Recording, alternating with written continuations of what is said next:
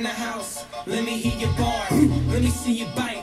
Let me see your scars. We know what we about. Come see us in the yard. This is war. Golden Ripper hard. Dogs in the house. Dogs in the house.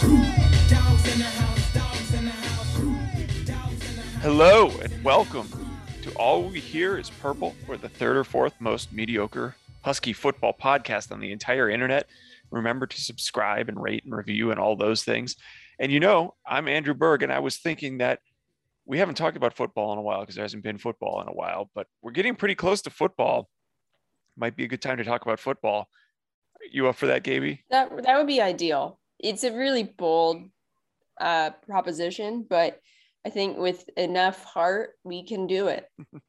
We are, for all practical purposes, a football podcast. We diverted from that a little bit. We might do that again in the future, but now we actually have some football topics to talk about. That's where we differ from some football podcasts, whereas some of them just talk about football all the time. We kind of wait until we have something to say about football, or at least try to do that.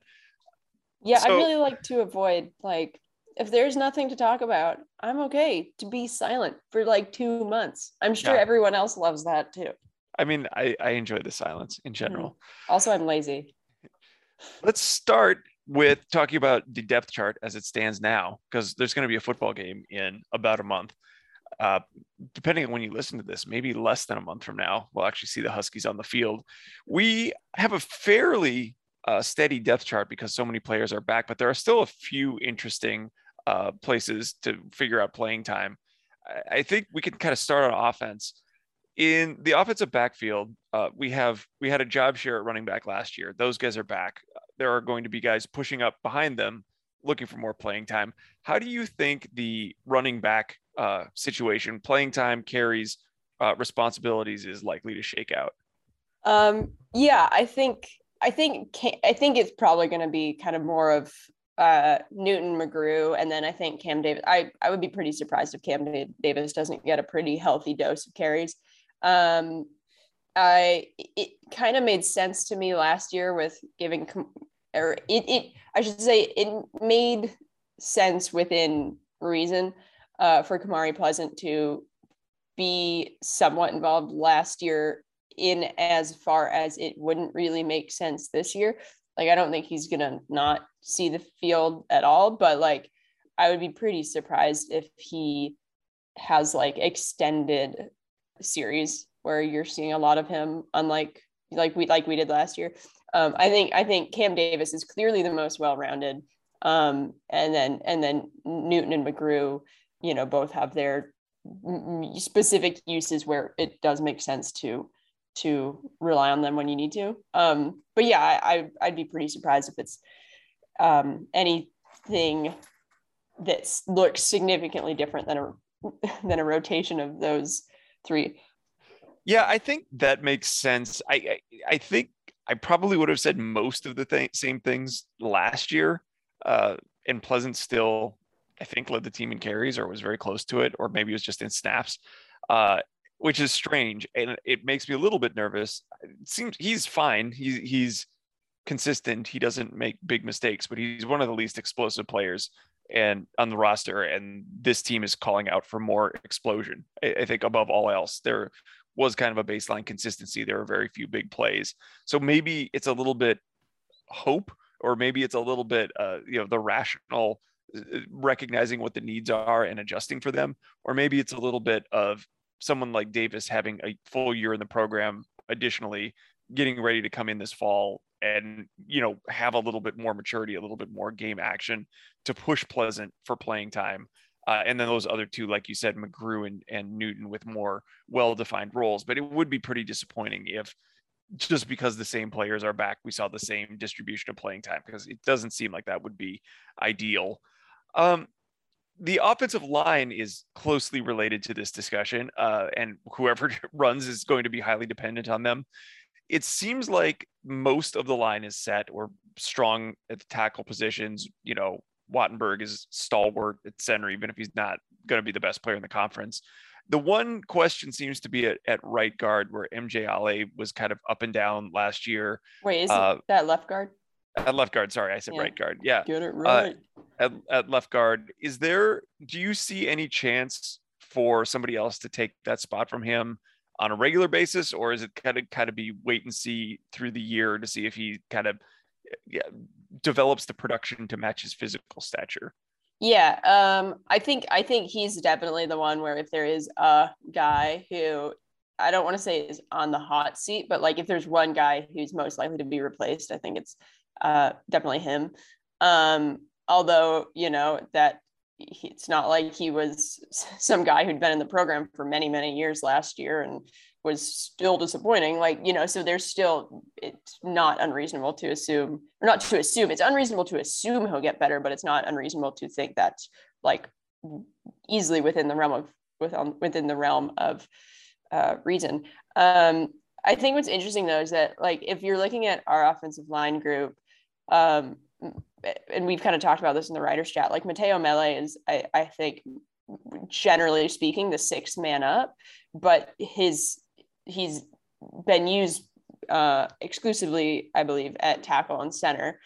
And so I think it's interesting to think, not that like you can't then also play, not that that means like is mutually exclusive with also playing guard if needed. But so I think it would be interesting though, if Ale is pushed, like it's probably not going to be by the guy who is otherwise your next lineman up. So like, I think probably Rosengarten would be a decent bet, like if you're a gambler.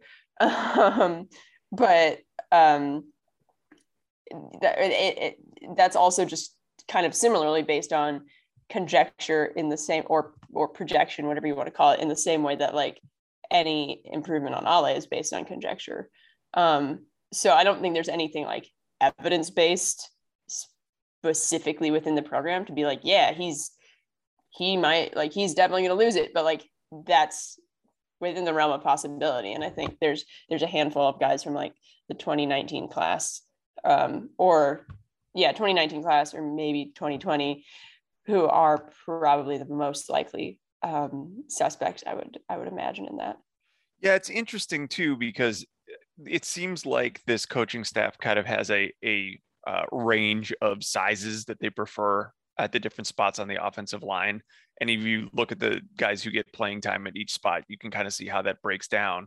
And the players who generally play at guard are 330 plus, which is enormous, but that's just kind of the way that, like Nate Kalepo and Julius Bulow, it seems like, have been tagged to play those roles because they've been putting on weight since they came into the program. Some of the players who are seeming tracked for tackle have put on less weight or even lost weight. Ale is 365 pounds. I think he's the heaviest guy in the entire roster. Although they actually updated the roster weights like yesterday when we're recording this, and now he's down to 355, is that still, I think, well, point being, like so Rosengarten's small 285. That's a very significant difference. Yeah, he's definitely on the tackle track for sure. And Mele at 290. So there's a pretty big difference between those guys, if that's who would be next in line. So maybe it is somebody like Kalepo, who's next in line at 330 pounds. That's actually play a tackle or guard. That's actually a good point, because I like, obviously if you had asked me like what's Roger Rosengarten in line, quote unquote, for lack of better words, in line for, I would like obviously say tackle. And versus Nate Kalepo and Julius Bulow, who, despite being very, very tall and long, which you associate with tackle, look like they're on the Tim Soha path to being like immovable mountains at guard. But I think what's interesting about them is that they are, like, as we all knew when they were coming in, like both of them were projects, kind of honestly similar to Ale, of like these two dudes that are freaks, and now it's just a matter of who can be the best freak at that position. So I think because they are circumstantially so similar to Ale, albeit 1 year younger, part of me is like, it totally makes sense that they would be the ones to push him, and then part of me feels like I want to put the brakes on that, just because it's like they're in the same position as he was, but also you're younger. But of course, development is different for everybody. So, who knows if one of them, simply on the basis of us having a bunch of massive human beings, it's probability wise, someone will be good. Yes. And hopefully in the program long enough, the skills develop. Yeah. Let's talk about the receiving core too, because it's not a big group. We talked, I think last time we talked about football, about actually this is a kind of frighteningly thin group. It's a little bit deeper with the additions of Jalen Polk and Giles Jackson as transfers. I think there's still at this point only 7 scholarship wide receivers. If you, depending on how you do the math and where you slot guys in, but that leaves, but the other side of that is almost every one of them should play. It seems like maybe Sawyer Racanelli takes a little bit of time to work his way into playing time, but how would you sort out the receiver playing time? I know that this is a question that's loaded with other questions about how we line up offensively and what our personnel groupings look like.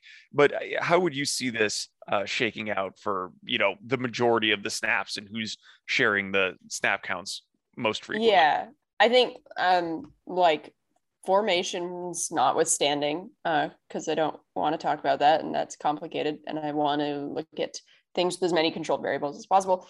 I think the receiver room is kind of interesting because obviously, a lot of guys transfer out, and for the most part, it was people who were fine, but not people who they leave and then it's cause for freak out, other than Puka Nacua. But then, it comes like he left because his grandma's dying of cancer, and like this is the last way that she can see him play. So I'm not gonna freak out about something about our program based on something that's so personal, and you can't put football before your family like that. So other than him, I think it's interesting because obviously it's a small group, but if you look at if you're ranking them, I air quotes, or rating them with some sort of quantitative metric, whatever you want to call it, goodness, the per capita quote unquote good level is higher now than it was last year and the year before and the year before that. It's just that we have fewer guys, but there's very few people of the scholarship guys anyway, other than Shabazz Tunai, since he's a true freshman. There's very few people that you look at and are like, I wouldn't trust you on that field. Pretty much everybody on there is pretty interesting. And they all have pretty different and subsequently complementary skill sets. I mean, Terrell Bynum is, until proven otherwise, I'm going to assume kind of a go-to, for lack of better words, possession receiver. Rome Odunze and Jalen McMillan, especially Odunze, I was forced at gunpoint by Max to rewatch the Stanford game last week, which sucked. But one of the things that I came away from that actually being way more optimistic about the offense. And a lot of that was Rome Odunze looked like, really, considering he was a true freshman in his 4th career game, he looked really quite reliable in all things considered, being thrust into that role. McMillan is also, he looked pretty decent, again, as a true freshman who only played 4 games. And then when you look at Polk and Jackson, obviously Jackson can run a gazillion miles an hour. And I haven't looked up his highlights from Michigan recently, but what I do remember is somebody who's a smaller, not quite as crazy fast version of John Ross, because nobody is as crazy fast as John Ross, who isn't at the Olympics right now. So I'm kind of pretty much all together, I'm kind of in this weird position of being actually really excited to watch the receivers, but also hoping that everyone stays healthy, because if you lose one guy, because so many of them have different skill sets, it's you still have a handful of other dudes who can do their job well, but their job based on their skill sets is not going to be exactly the same as another guy if he goes down. Yeah, I think there's a certain logic to just saying Odunze and McMillan line up in the outside because they're the best physically equipped to beat a cornerback in coverage, or burn down the field against a zone and just get into open space and keep Bynum in the slot because he's this heady, consistent slot receiver. But then you also have, I guess, like you were kind of alluding to with Jackson, and I think the same thing goes for Polk as well. We have some tape on them. We haven't watched them play as much as the guys returning to the team. And we also don't know if what their chemistry or their usage patterns will be like. I would assume that they're able to get Jackson the ball in different situations, sweeps and screens and things like that, just to get him in the open field. But at the same time, a lot of that remains to be seen. So maybe this is just lazy thinking to say these are the most recognizable archetypes for these players, so let's just put them there and then figure out the rest of it later. Maybe there's something you can do right away with Polk and Jackson that, like you were saying, they have different skill sets that can complement each other rather than just kind of following the most obvious, simple path. Let's talk a little bit about the defense. There's a quarterback battle. I don't think there's anything to really say about that at this point. Tight ends were in very good shape. We have maybe the best one in the country, and we don't really need to go any further than that. I'd love to spend an hour talking about our H-back rotation, but I don't think most of the world is as interested in that. Let's talk a little bit about the outside linebacker rotation. We're just talking about the scarcity at receiver. This is a different situation due to injury and guys moving on, but it's a very important position. We got unexpected breakout from ZTF last year. Probably not going to see him at all, or maybe a little bit this year. But what do you think will be ultimately kind of like the A's and B's among the outside linebacker position once we get to actual football in a month? Yeah, I'm kind of, I feel similarly about this as I do to the receivers, but like way more nervous in that there's a lot less proof in the pudding here, but theoretically high ceiling. I think obviously, Bowman is going to just kind of be the steady pillar, for lack of better words, there, especially with ZTF down and the other guys being, for the most part, unproven, but brimming with potential. I think Braylon Trice, you really can't talk about this or anything, honestly, about this team and this defense without mentioning Savell Smalls. And then right after that, Braylon Trice, specifically because Coach Lake singled out Trice to the media a handful of times during spring camp, like so emphatically. And usually I think it's naive. It would be naive to be like, well, Jimmy Lake mentioned him a lot, so therefore he's going to kick ass. But on the other hand, like before spring camp, he was a guy who a lot of us, myself included, were like, I don't know, he might be a transfer candidate. Who knows if he'll see a lot.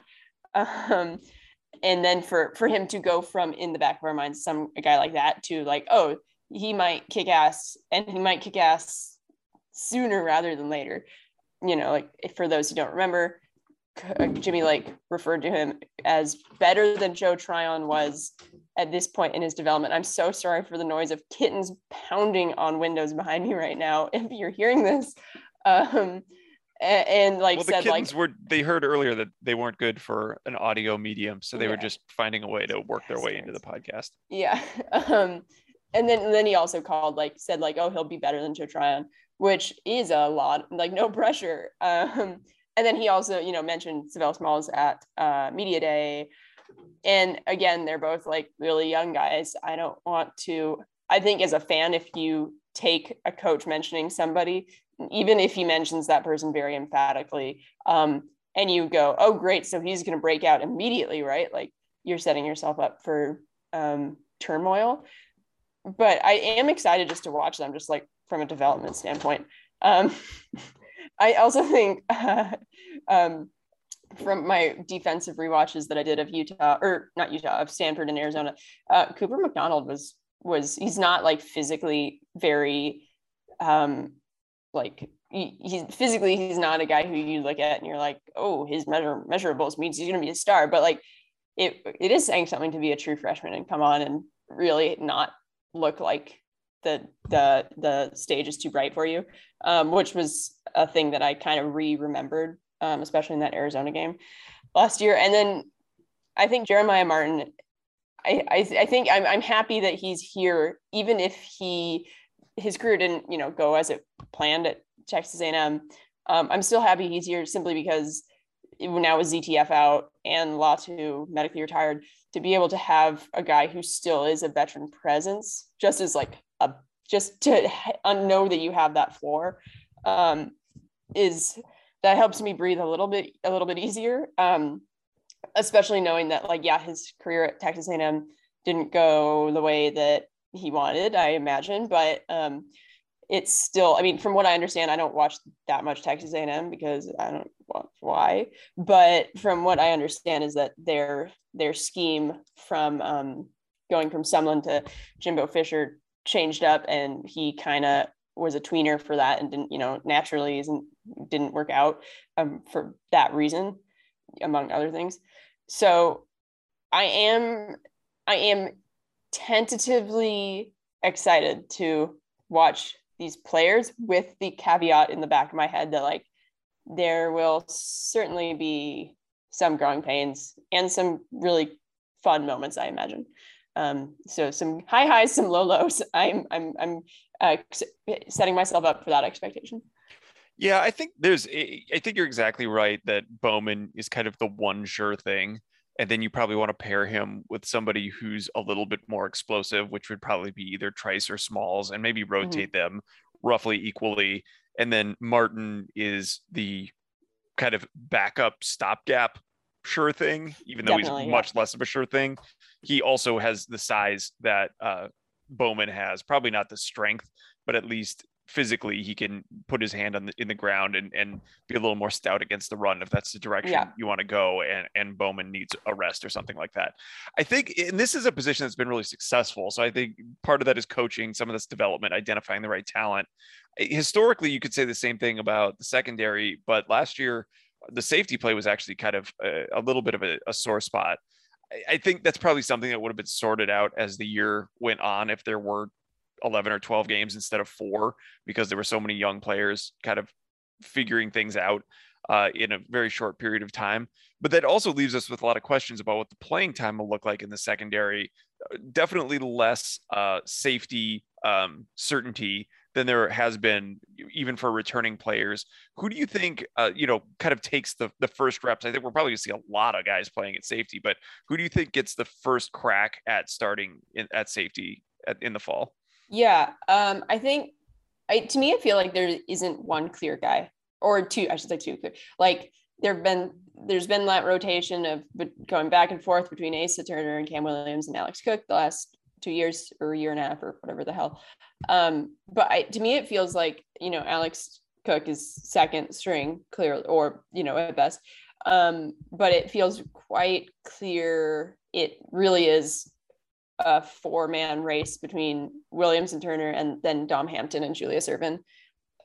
Lord, if you're real, please, I want to see Dom Hampton achieve his potential, because that's scary for other people who aren't Husky fans. That I want that so bad.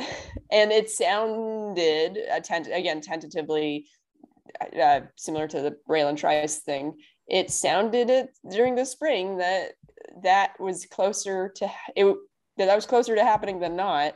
Because I really feel like, especially with Elijah Molden gone at nickel, and our inside linebackers being mediocre for the last couple of years, especially against the run, I think having a guy who can be a thumper, which it sounds like he can, as Trent McDuffie put it at Media Days, imagine Cam Chancellor with my speed, Trent McDuffie's speed, not my own, because that would be the shittiest football player ever. That would be like Cam Chancellor now. Yeah. If I could beat Cam Chancellor in a race now, then he should. That's horrifying. So just hearing that, like, they can't say that to fans and then be like, just kidding. I mean, they totally could. And coaches do that all the time. But I mean, come on, you can't tell us that and then not deliver. I want to see that so bad. Yeah, I was going to say the same thing. I don't really have a lot to add on Hampton. I think Irvin is interesting. Hampton, though, is the one where it's like you can dream on really big things happening, and big things unlike what we've seen, because we haven't seen somebody 6'2", 220 dominating in the secondary. Yeah. We've seen like the extremely hard hitter in Taylor Rapp. We've seen like the intuitive Buda Baker who can do a little bit of everything. We've seen kind of the scrappy undersized guy who could just float around and is very smart, a combination of the nickel and safety spots with Miles Bryant, Elijah Molden at different times. We haven't really seen the guy who's just like so physically dominant, so fast, so big and strong, but also having the underlying skills that it just kind of like takes up the whole secondary. Yeah. So I will join you in saying I at least want to see where that goes because it's super exciting. I think that's we've kind of talked to death about what the depth chart's going to look like at all these places. I wanted to spend a little bit of time talking about recruiting and just kind of taking your temperature and just kind of contextualizing this because we haven't talked a lot about 2022 recruiting. It's probably been, on Husky internet, on social media and what have you, the hottest topic for the last several months because there haven't been games to talk about. But there's been serious ebbs and flows to how this class has gone. I feel like it started out, people were really optimistic, and then they got super pessimistic, and then they started feeling good again a couple months ago, and then they started feeling really bad again, and now they're kind of getting back to somewhere in the middle. Like the tentative grades for the class have probably ranged from like an A to an F to a B plus to a D minus to, like just kind of converging back towards something in the middle where it'll probably land. It seemed like the low point was a few weeks ago when there was the mass in-person campus visit at the end of June, where they thought they were getting commitments from a whole bunch of guys. Then they didn't get either Benjamin Morrison or Tafiti. They went to Notre Dame and Stanford, respectively, the cornerback and inside linebacker. Then also the kind of, you could argue, did some unique evaluations or took commitments in strange orders from offensive linemen and then ended up seemingly with none of Agbo, Nebu, or Iuli for in-state guys. It seemed like people were very upset at that point, even though it wasn't like they were taking bad players. Stabilized a little bit lately, obviously getting Ryan Otten committed at tight end, one of the top tight end prospects in the country and family legacy with huge upside, was a big bonus. And then recently the defensive back Hall and just today the in-state possession receiver Buston as a second receiver commit, and still having a really good shot at Josh Connerly, who would kind of push all of this over the top. What does that mean overall? That's just kind of a rundown of what I think is on people's mind and trying to juggle all those balls at the same time. Like, how do you contextualize that? What conclusions do you draw from it? I think it's not when people were getting really high about it. I was preparing myself that it's probably not going to be, I think people got a bit too high and a bit too low. Obviously, yeah, like it sucks to lose out on some of the guys we lost out on. I'm not going to pretend to be one of those people that's like stars don't matter. Steve Edmond was a 2-star, like, because on a macro scale, like, yeah, recruiting rankings mean something. That being said, I also think if it would be naive to think like back when Peterson deuced out and Jimmy took over, Jimmy, we're on first name basis now. I feel like a lot of people were like, oh, Jimmy's this great recruiter. Like he's going to be aggressive. Like Pete never was. And I think that was short-sighted, or I guess you could just say naive again. And is also kind of the source, to an extent, of like the Twitter / message board recruiting meltdown from some fans. Obviously he wasn't going to be as good. Pete is a legendary coach who's not only is one of the most successful of the last many years, decades, but also like had a sales pitch, I use that loosely, that like really worked.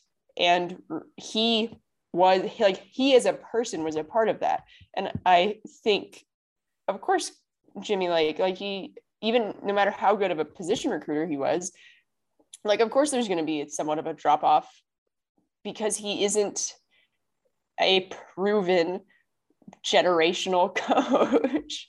So, I mean, I think it's totally fair. We also know, like, from the past that he has been a really great recruiter at his position. And I think it's fair to question like the success of some of our like position recruiters, like for example DBs. I know people have complained to an extent about like Will Harris in the DB stuff, and like, sure, but given the insane circumstances of the last, since a month, 2 months after he took over the job, and a 4-game season and everything, I think, I personally, like, I like controlling variables before you can make a definitive call on like evaluating whether someone or something is really good or really bad. I think the truth is probably somewhat in the middle. Like, I don't think stuff is going as terribly as some people feel it is. I also think that people who go, oh, it doesn't matter, recruiting's all a scam, blah blah blah, like, they're wrong too. But I think, and I think it's fair to say that some position coaches, when it comes to recruiting, like, yeah, need to step up. But we also know that some schools were cheating, and like, and I don't want to be I don't want to be naive and be like, and we're perfect and we've never cheated ever. But like, sometimes you have a disadvantage. So I think that there's just a lot more to happen before, personally, I feel like I can make a definitive judgment call on, on Coach Lake as a recruiter, as a head coach recruiter, and many members, just the whole program in general. I think that's fair. I think I agree with you. I think that's all true. I think there are positive and negative ways to frame what we've seen so far. Totally. Like, if you want to look at some of the negative things, there have been a few cases where it seemed like, Tafiti and Morrison are probably the top of that category. And I think you saw a little bit of this last year with somebody like Troy Franklin, where it really seemed like they were on their way to UW and then it didn't work out. Although, nobody signed a letter of intent this year. We'll see if something changes for either of those guys.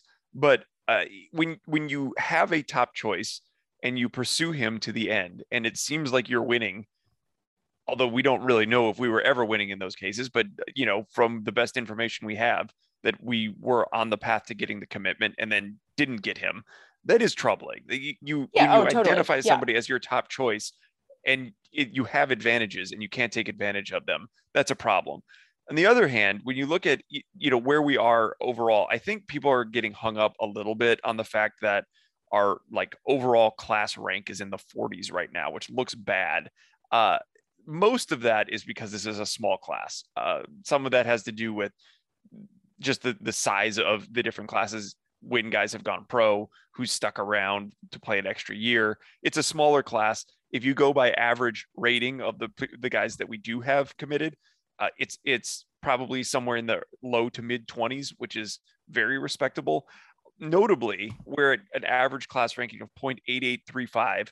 We had was very consistent with what most of Peterson's recruiting classes looked like. There were 2 in 2019 and 2020 that nosed above 0.9, and those were kind of those elite classes.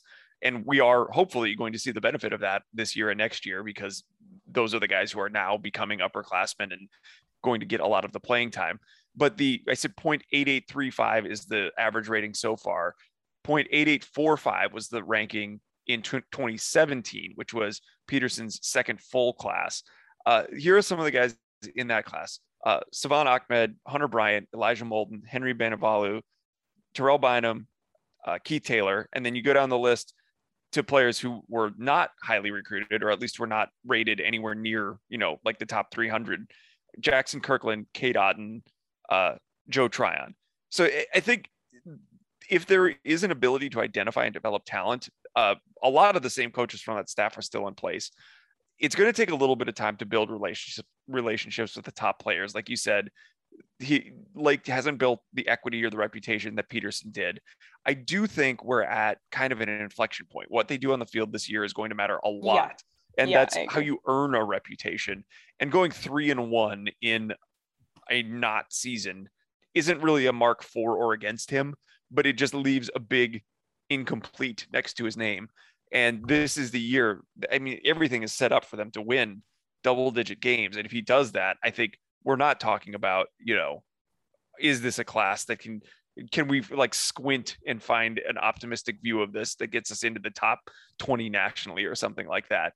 But they have to actually do it. And they have time to build the relationships. That's where you control for the variables you were talking about.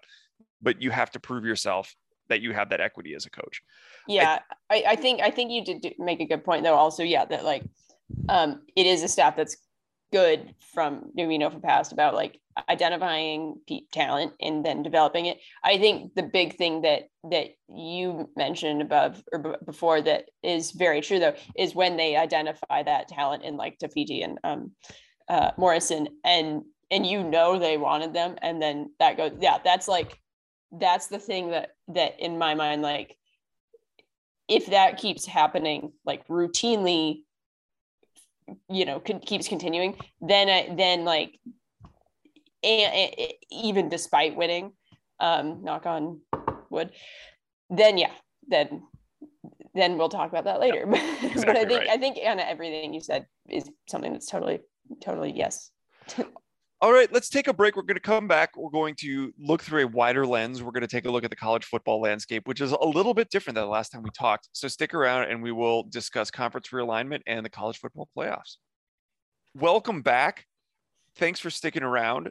Let's talk a little bit about conference realignment. Things look strangely different with only 2 moves, Texas and Oklahoma announcing, not even in the really near future, 3-4 years from now, headed to the SEC. It's kind of put the entire college football landscape into just like lit the hair on fire.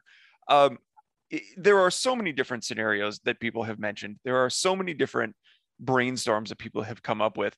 Is there anything that's caught your attention that you think makes sense, just purely sounds rational for the Pac-12 or for Washington to do or to consider right now? And nothing is a valid answer to that question. Yeah, pretty much. I think off the top of my head, like I should start out with the disclaimer, like I could be talked into or out of anything at this point. Well, not anything. But off the top of my head, I think the thing that makes the most sense is, in the words of Dwight K. Schrute, an alliance, which sounds like the dumbest thing ever when I say those words out of my mouth. I don't think I can take anybody seriously who says the words alliance.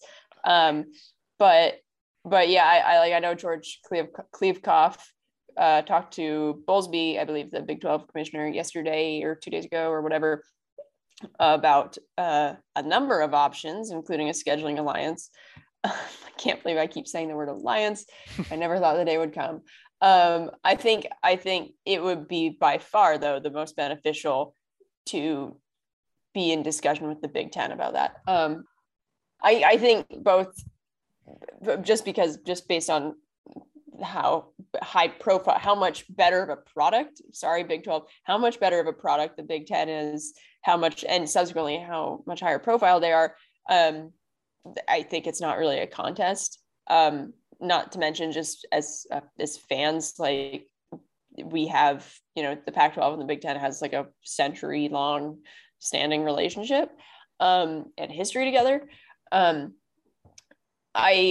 do know that there's some people I've seen on Twitter who like to act like they're forward thinking by saying we should just blow up and go and like the big branch should go to the Big Ten or whatever. I feel like that's a fair opinion to have or argument to make, although everybody I've seen who's like made that argument has been just a really pedantic douchebag about it. Like I've never seen anybody on Twitter make that argument without just being like a total condescending, like, who gives a shit about any other school that isn't USC or Oregon or Washington or UCLA? And it's like, well, that's not, I mean, the fallout from that, sure, you could say like that's best for making those schools money, maybe, but like probably not.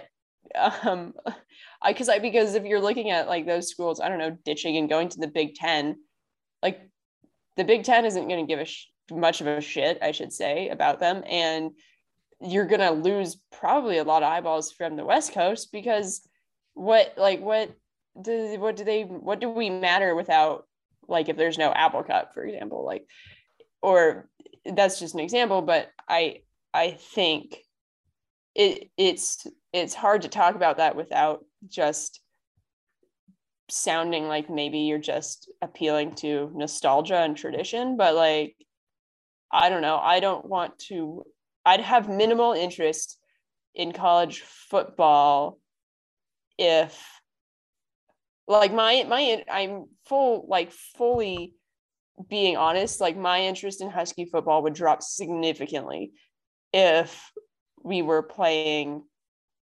like dipped and joined another conference that we have no history with, that there's nothing there. And I think the idea of like being able to rely on like the brand, if you're one of the like four biggest, one of the four most biggest brand schools is kind of stupid. I also think the other thing is like the travel costs and the toll on the athletes would be insane. Like it's already people like school athletes in the Pac-12 already travel more than pretty much any other school other than like West Virginia maybe. That is to just not take that into consideration if you're a fan, like arguing for different solutions about like dipping out of the Pac-12 and saying go join the Big 12 or the Big 10 or whatever, which by the way, joining the Big 12 would not be an upgrade. Then it's like, okay, you're increasing a bunch of your travel expenses. You're gonna put this toll on student athletes. Nice try pitching that to university presidents that are already losing money or financially like not doing super hot right now. So I just think if at best it's a spit in the face, and at worst it's not really, like, you haven't really thought through the economics of like, I don't know, if anyone here, never mind. Yeah. Yeah, I think what you said about the idea of just straight up joining the Big Ten, like if the existing Big Ten schools put out a call and said, we want Oregon, Washington, USC, and UCLA, or USC and Stanford or something to join the Big Ten, I think you'd have to at least consider what you want as a school out of your athletic department. Like, what do you want your program to do long term? Is it about maximizing football revenue? Then it's a pretty easy decision to do that. Is it about giving yourself the best chance at making whatever the college football playoffs look like? Again, there would be a pretty strong argument for joining a conference like that to increase the exposure and things like that. Those aren't the only considerations. I think you articulated that pretty well, that there's a lot of other stuff in college sports, college football, all college sports, that matters. Like, rivalry games are really emotionally important in watching college sports. Being able to travel to away games matters to some people. There's something to be said for these schools having a relationship with each other and history between each other, and also kind of a common bond. I saw one of the funniest things I saw in this process was a meme somebody made of the Oklahoma State Cowboy, whatever he's called. I don't even remember the name of it. In a caption that said, hello, fellow West Coast liberals. Yeah. But like, it would be so strange. So with all that said, I wrote something a few months ago when there was that several of the top European soccer clubs were talking about joining a super league that they didn't have to qualify for just to generate more TV Which was revenue. a fantastic piece, by the way. Oh, thank you. But I was thinking about it again this week because this is the Super League. Like this is they're doing that in the SEC right now, and kind of the thesis of that post was that we think about sports so differently in the US as consumers, as like commercial consumers, that it probably wouldn't even occur to us to stand up for what we appreciate the non-economic elements, what we appreciate about the non-economic elements of the programs. And that's what's happening right now. And I think the more I think through it, the more that takes priority in my mind. The only other, so, I have no interest in adding like the leftovers of the Big 12 to our conference. If we want to set up some kind of scheduling alliance where we play teams from what's left of the Big 12, whatever, like that's like a shortcut to getting some non-conference games on the schedule, I'm fine with that, but that shouldn't be the end of the road. And if the answer is we're going to kind of like have a dimming national profile and it's going to be a little bit harder to get a second or third team into a college football playoff every year, I'll take it. Like, I'd still rather just enjoy the games and enjoy the program and enjoy everything that I have emotionally invested in it. Last thought on this is it's extremely hilarious to me and very Dickensian that the person who has like been left defending the old way of doing things in college football is named Bowlesby. It made me think they should have also hired, like, Klavkov should have not been hired. They should have named somebody like Rivalry Game Ton to run the Pac-12. It's like just named what they're supposed to stand for.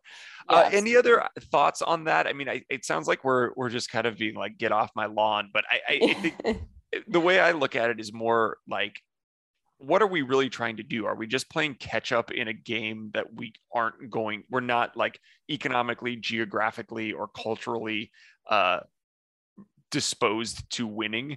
Or are we going to lean into the parts of this program that are important to us and just make sure that we preserve those? That's the way that I'm evaluating it. Yeah, I think I'm flattered that you said I like articulated it well or whatever, because I felt like I was I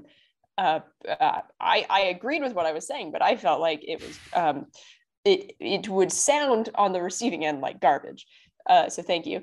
I thought what you said is a big part of it, and I think it kind of comes back to like what you're talking about. American sports fans. I'm prefacing this with you can't ignore economics, but American sports fans are so used to, like what you said, we become so like we are simply merely the consumers of this product. And I think the way that it started to make us look at things that are beyond that in college sports is kind of the exemplifies that is like a little bit demented. Like, I know that of course you need to have like the money to be able to fund these things, but it's like, I totally get if you're the Big 12, or for any of us, if you're in the Big 10 or the Pac-12 or what's left over the Big 12, what Oklahoma and Texas did, it's such a fuck you to fans, and it's such a fuck you to like the idea of like, why do we do this at all? Yeah. And I think like say what you will about our jokes about the French surrendering, but no one throws a protest like the French. And I feel like it's a very American thing what we're doing now, of just sitting back and taking it and being like, well, it makes like just like justifying these universities just giving the middle finger to like everything that is the reason why we watch this, and going like, well, you have to pay attention to the money and blah, blah, blah. And it's like, no shit, we all know that's what we all know about the money. It doesn't, I don't care though about the product. I don't care about how much money you're making if it's just totally destroyed everything that I watched this for. Like, have some pride, God damn it. Like, I don't know. It's just, I really cannot emphasize enough how much my give a shit meter would go down if we're not, if we're, I mean, we like to talk shit about like, oh, we're losing to Cal again or whatever. And I, it's not a secret that like plenty of the Washington fan base has somewhat of a superiority complex over a lot of the Pac-12, but like there's very few schools that as much as I make fun of plenty of them, there's very few that I would be like cool with never seeing them again. I don't want to play Northwestern in the first weekend of November. And like, I don't care if we get to play Michigan and then get our asses whooped by Ohio State as a reward too. Yeah. The end. Yeah. That went on for longer than I was expecting. So I think we kind of got into a little bit of the college football playoff stuff there. I think it's all tied up. I think we probably don't have to go into a whole lot more depth on that at this point, but I think it kind of both the playoffs and the conference realignment part kind of make me think about what people have said over the last few years. So one of the things that people said about how Donald Trump was different from the conservative politicians who came before him is that he said the quiet part's loud.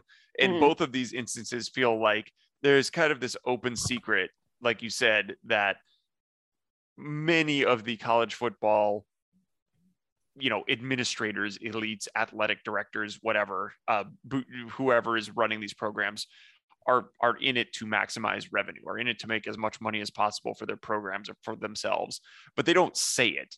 Their actions may kind of indicate that, when they're firing a coach because he doesn't get along with the boosters, or when they're, sneaking under the table payments to players, or when they're opposing like name, image, and likeness, or enhanced stipends for players and things like that.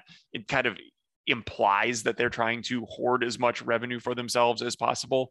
But this is the saying the quiet part loud version, where they're just saying, we have no reason to do this except that we will make more money. Yeah. Like Oklahoma and Georgia are now like bedfellows because they can marginally increase their revenue in the short term. So they're just going to do that.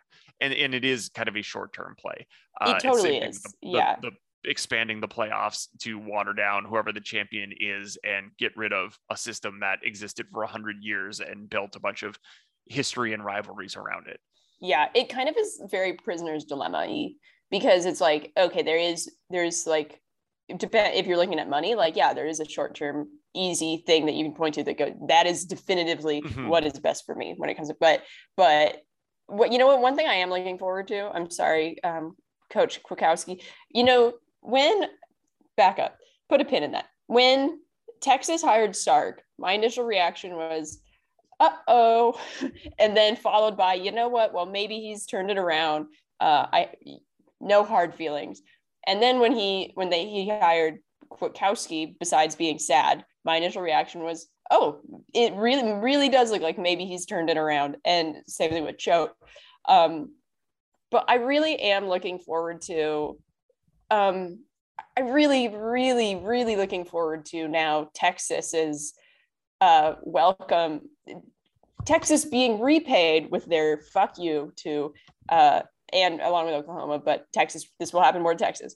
I'm really looking forward to them being repaid with their giant middle finger to their conference and to college football with just a bunch of ass whoopings, because they're coming. Like,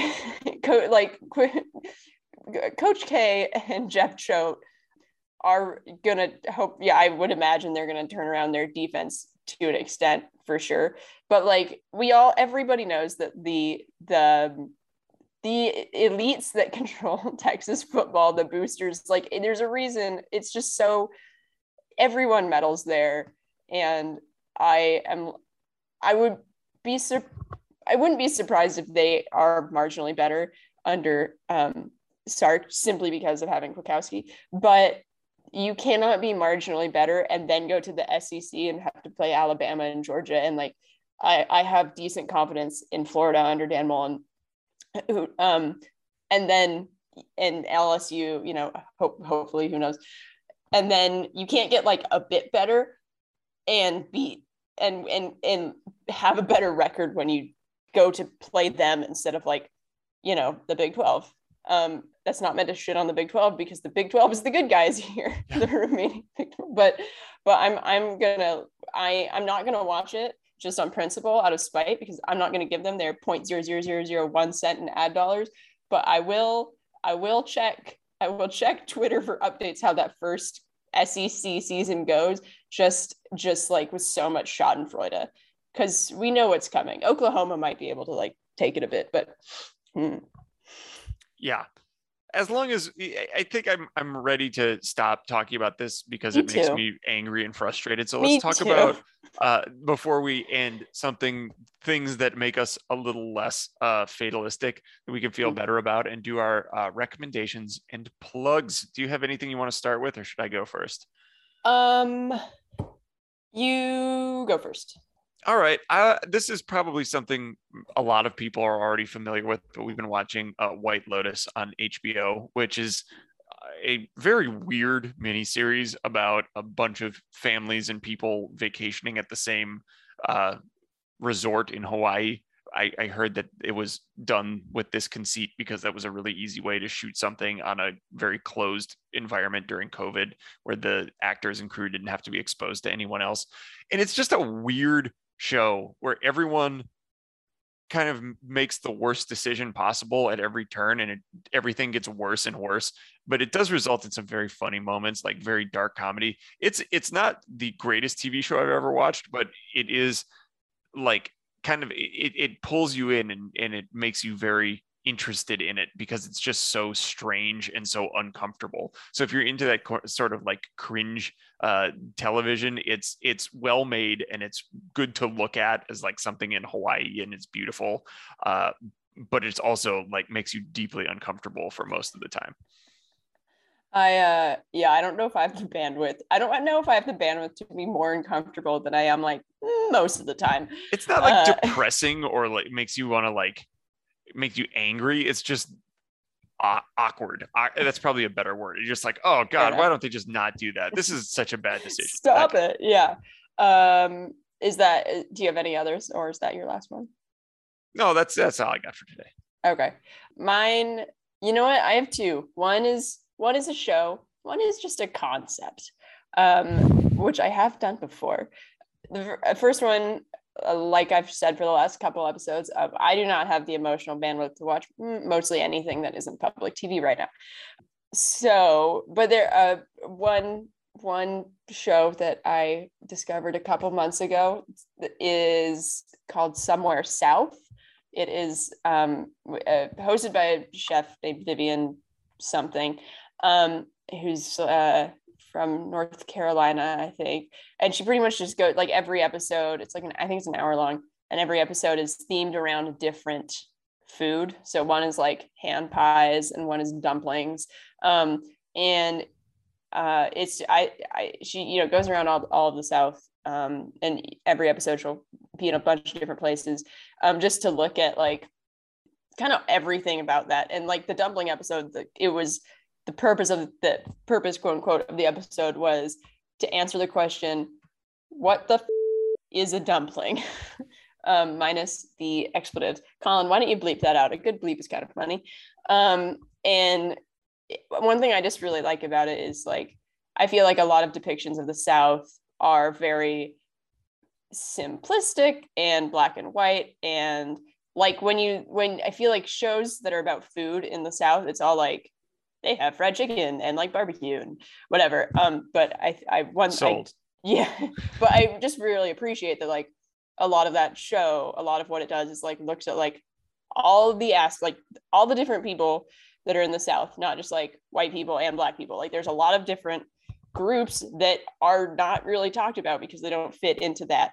And a lot of different foods that like don't fit into that stereotype. And so I think it just is a much more fair approach to a region that is often caricatured. And I know I'm not Southern. I'm like a 6th generation Washingtonian. I have no place to talk about this, but I think that's part of why I appreciated it, is because, like, I don't know, because the media, like, portrayals and shows, and whether that's cooking or history or whatever, is like so what kind of one-dimensional. And then also I was gonna plug another concept, which is a stupid sentence, but instead, because this fits in with that, I will plug, if you are in the Carolinas, I will also be there the weekend, whatever, of September 7th through 11th or whatever, 12th maybe, for the Queen City Comedy Festival in Charlotte. I'm excited because I have never been. And there will be, I think I'm on 2 shows there. The headliners are like Colin Mockery and David Koegner and Nikki Glaser, and I think Steve-O for some reason. So that'll be fun. So I come to that. If you're maybe we have one listener in the Carolinas, and honestly, I love that idea just because it's random as shit. I mean, if you're listening to this and you're in Charlotte, it's kind of an obligation. If you're listening to this and you're in Charlotte and you don't come, first off, up yours. That's going to be fun because I haven't done, well, other than 2 mics at the time of this airing, I hadn't done stand-up in a year and a half because of the pandemic. So I got to get those muscles working again, which is fun and a little bit frightening, because that is the longest break I have ever taken, and it's not even close. My last plug, which was the quote unquote concept, is I'm sure most, if not all, of the people who listen to this are bona fide adults. I think that as a human adult, which I am barely one, I feel like we often forget that you can learn new things. And I've been playing hockey the last couple of years, and damn it, if it isn't just fun to like have something that you enjoy for the sake of it, and like that you get to work to be better at. Because you know that feeling when you're a kid and like whether it was a sport or some activity or whatever, like the feeling of getting better and just being able to enjoy something for its own sake, instead of like, I don't know, I feel like when you're like a kid playing sports, there's like all that pressure to like, you have to get better you have to like reach this threshold at a certain age, or else you'll suck and won't be able to play again or something. I don't know. But yeah, I don't know, to this morning, I had like a clicking moment with backwards crossovers, which is really dorky to be excited about that. And I'm not even excited about it, but dang it, it is genuinely fulfilling just to have something that you're like, I enjoy this for no other reason than I enjoy it. There is no pressure. There's no nothing. So if you're listening to this and you have like, I don't know, a sport or any activity that you felt like, hey, that looks like fun, go do it, because you deserve it, and you deserve to like have a thing for yourself. So I just wanted to put that out there, because if you're not going to plug a concept, then what else are you going to do? Amen. I got to start playing basketball again 2 weeks ago. Yeah, so I'm with you on that. It's so much better. Adults need to have fun too. Yeah. All right. I think that does it. We've covered everything imaginable. Let's wrap up now, and remember to come back next time. We will probably be back sooner than the last time we recorded, since we're so much closer to football now. And hopefully, if everything goes according to plan, when we are back, we will be joined by Cody Pickett himself. We're getting ever closer to that date. So stick around for that, and go Dogs. Go Dogs indeed. And if you're still recording this, Colin, I'm sorry for the ranting.